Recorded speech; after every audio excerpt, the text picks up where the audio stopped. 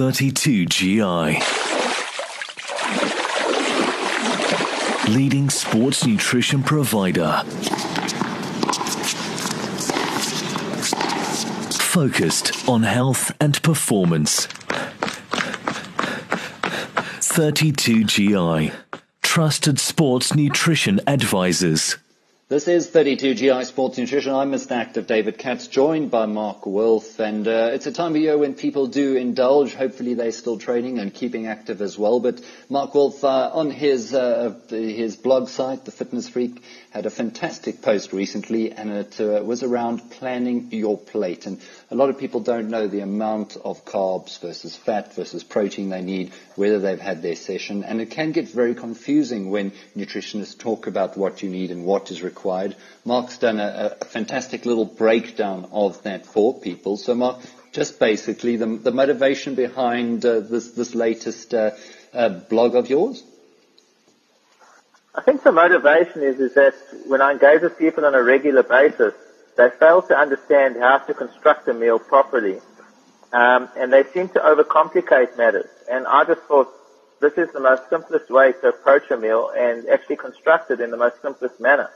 And I think if people are guided in a simple and easy manner to understand what and how they should be constructing a meal, it will be far more beneficial, and they'll actually start making the correct choices. Now, Mark's blog, The Fitness Freak, you can view it online. I will put a link up. It's a fantastic blog. He does come up with these motivated plans and things around everyday life. And this one really is, it did hit a point and made it really sort of easy to break down. So talking about an easy breakdown, Mark, how do you break up your plate? Well, the first thing I always tell people is start with your protein. Okay? There are various puzzle pieces to the plate, but let's start with the protein because that's number one. And the reason I say start with the protein is because protein is immeasurable. Depending on the kind of athlete or the person that you are, you should be consuming a certain amount of protein per day. It could be anywhere between 1 gram to a kilogram of body weight per person up to, for an endurance athlete, 1.4, 1.7 kilograms. 1.4 to 1.7 grams of protein to a kilogram of body weight. And the thing is that if you've got that measurable, then you understand how much protein you should be consuming in a day. So, I weigh in the region of about 66, 67 kilograms. I consume anywhere between 85 to 95 grams of protein per day. However, I know that protein just cannot be absorbed in huge amounts, and the body's got the ability to only absorb specific amounts of protein at any one time. So that protein gets spread out, and I look to 20 to 25 grams of protein per serving maximum, and that should be spread out every 3 hours or so. So when I go to a plate, for example, if it's one of my main meals, my protein servings are around the 20 to 25 gram mark, never more. If it's a snack, it might be around the 8 to, I'd say maybe 15 grams of protein in a snack meal. But they are spread out through the day. Once I understand that, I can pick my protein, and they're very simple. If I want a protein of 25 grams, I just take 1 chicken breast, or a tin of tuna is probably around 20 grams, depending on the size of the tin. Just to give you an example.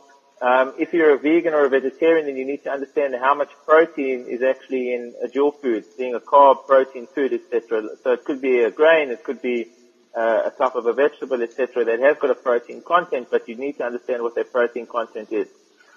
Once I've put the protein on the plate, I move to the next thing, and I call that the healthy carbohydrate section. When I talk about healthy carbs, I talk about carbohydrates that have got a very low net carb portion. In other words, carbs are broken down into two things. We've got net carbs, and the growth carbs are basically including fiber. So if you eat a high fiber carbohydrate, the net carbs are usually a little bit lower.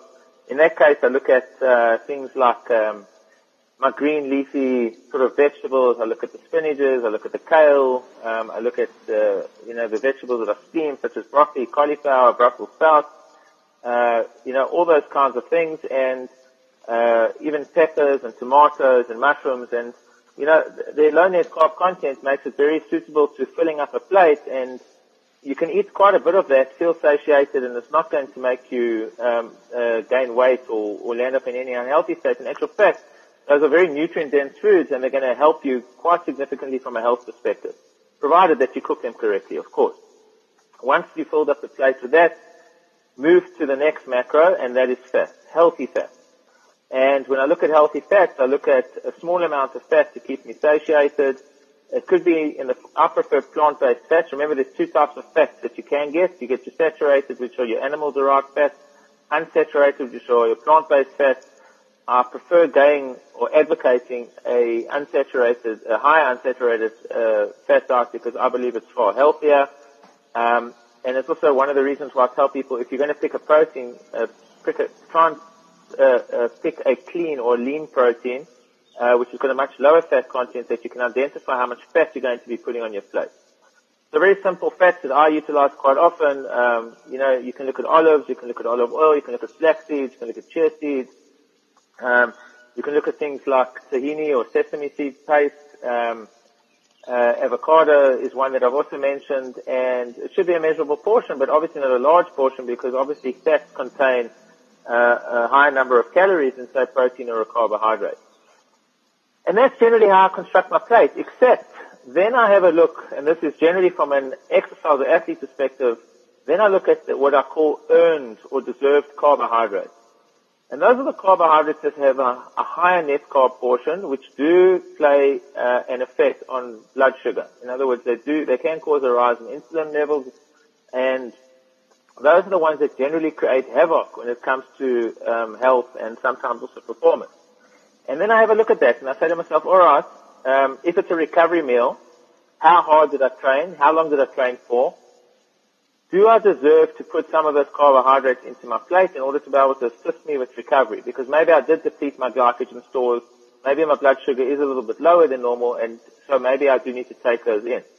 And so that's why I call them earned carbs. In other words, if you've earned them, then you can add them. So the one thing you have to remember is that if you're going to eat a higher amount of earned carbohydrates, you need to drop the fat content on the plate. You can't have high fat and high earned carbs.